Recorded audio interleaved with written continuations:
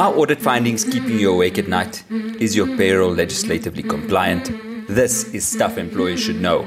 Welcome to Stuff Employers Should Know, proudly brought to you by LabourNet, management's ultimate HR solution. The end of the tax year is fast approaching. Today, we will discuss processes to follow to end off the tax year with an error-free payroll. Welcome to another episode of Stuff Employers Should Know. It's Yas like it Ismail, your host as always. And today we're doing another remote recording and we have Simeon Carter all the way from Cape Town joining us online. And of course, we will be discussing our tax year end processes. So welcome to the show once again, Simeon. You are officially a friend of the show considering how many episodes you've done. We really do appreciate your time. Simeon, just to get things going, my first question for you is, why is there such an emphasis on tax year end? Why is it so important? Hi, Yasa. Great to be back. Thank you so much. So just taking that first topic, the tax year runs from March each year to February of the next year.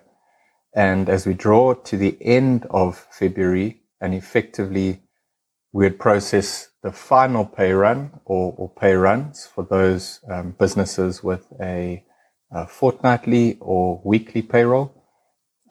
As we draw close to that for the tax year, we have a final opportunity to make any amendments or corrections to financial figures which may have been processed incorrectly during the tax year. So it's our last opportunity to make any corrections essentially before we close off the tax year. So it really is crunch time.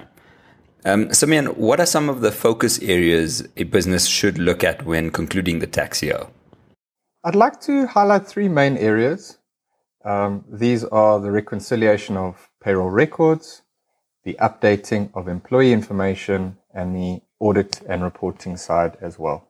Would you mind elaborating a little bit on the reconciliation of payroll records? For a business, it's essential to ensure that from a payroll processing perspective, the statutory deductions in terms of PAYE, UIF, SDL, and the ETI calculation are correct, and agree on both the payroll system as well as from an e-filing perspective. So that's the SARS system that's utilized for companies to file their monthly EMP 201 returns. Then we also need to look at any businesses that are part of an industrial council. It may be businesses who have a medical aid, medical insurance, or have a fund that they belong to, so a pension, a provident fund, or a retirement annuity. So it's very important to ensure that the payroll deductions and contributions align to the fund schedules managed by the fund provider. So here we're talking about fund providers like Discovery or Momentum or Old Mutual. So just to ensure there is alignment between what goes through the payroll and what has been advised from these fund providers as well. And what employee information should be focused on for review and updating, Simeon? Some of the critical employee information that we should focus on is employee tax numbers, ID numbers. This could also be passport numbers if you have any foreign national employees within your business. We then also need to focus on bank details and employee addresses. And these are the key details that should be updated and correct within your payroll system. When these aspects are correct and there are no gaps in this information, it makes the year-end submission process to SARS much smoother. So this is when we get to the months of April and May, and we start completing our EMP 501 submission to SARS.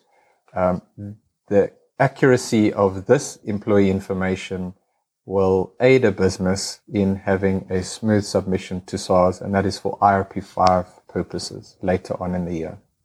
And of course, talking about information needed, or rather employee information, you are dealing with very sensitive information.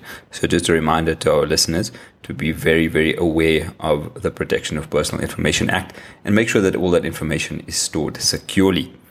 Simeon, how does all of this link to reporting and audit? So most companies do get audited on an annual basis by an external audit firm. This is kind of standard protocol out there for businesses and companies today. When information is accurately recorded in your payroll system, being both financial and non-financial, this leads to a much smaller chance of audit risk or findings regarding the payroll aspect.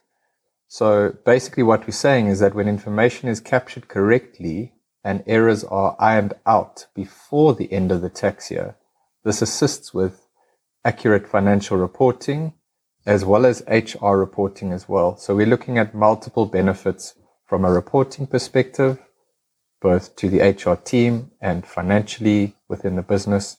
And then we're also looking at a audit reduction in audit risks, essentially. And Simeon, any final thoughts on ending off the tax year with a payroll free from errors? So by following a plan that incorporates the three key aspects we've discussed today, a business ensures compliance with SARS and the Department of Labor, which is obviously critical. I think in one of our previous episodes, we've touched on some of the penalties and interest that could be levied to a business for non-compliant employers. And really what this leads to is saving a business time and money by implementing a streamlined approach at tax year end. Simeon, as always, the session has been very, very informative to myself, as well as our listeners, of course. We truly do appreciate your time. That brings another episode of Stuff Employers Should Know to an end. We thank you all for your time and for tuning in. Please remember to give us a thumbs up.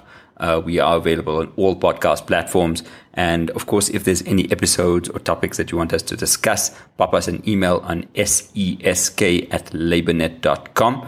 And of course, we'll get back to you or see how we can schedule an episode relative to the topics that you want to hear. From Yasser Yas like it Ismail, and of course, Simeon from Cape Town, we thank you, and we'll see you in the next one. Cheers and bye-bye. Stuff Employers Should Know was proudly brought to you by LaborNet, management's ultimate HR solution. For more episodes from Stuff Employers Should Know, go to Apple Podcasts, Google Podcasts, or wherever you play your favorite shows. Case law or statutes referenced in the podcast are current at the time of recording.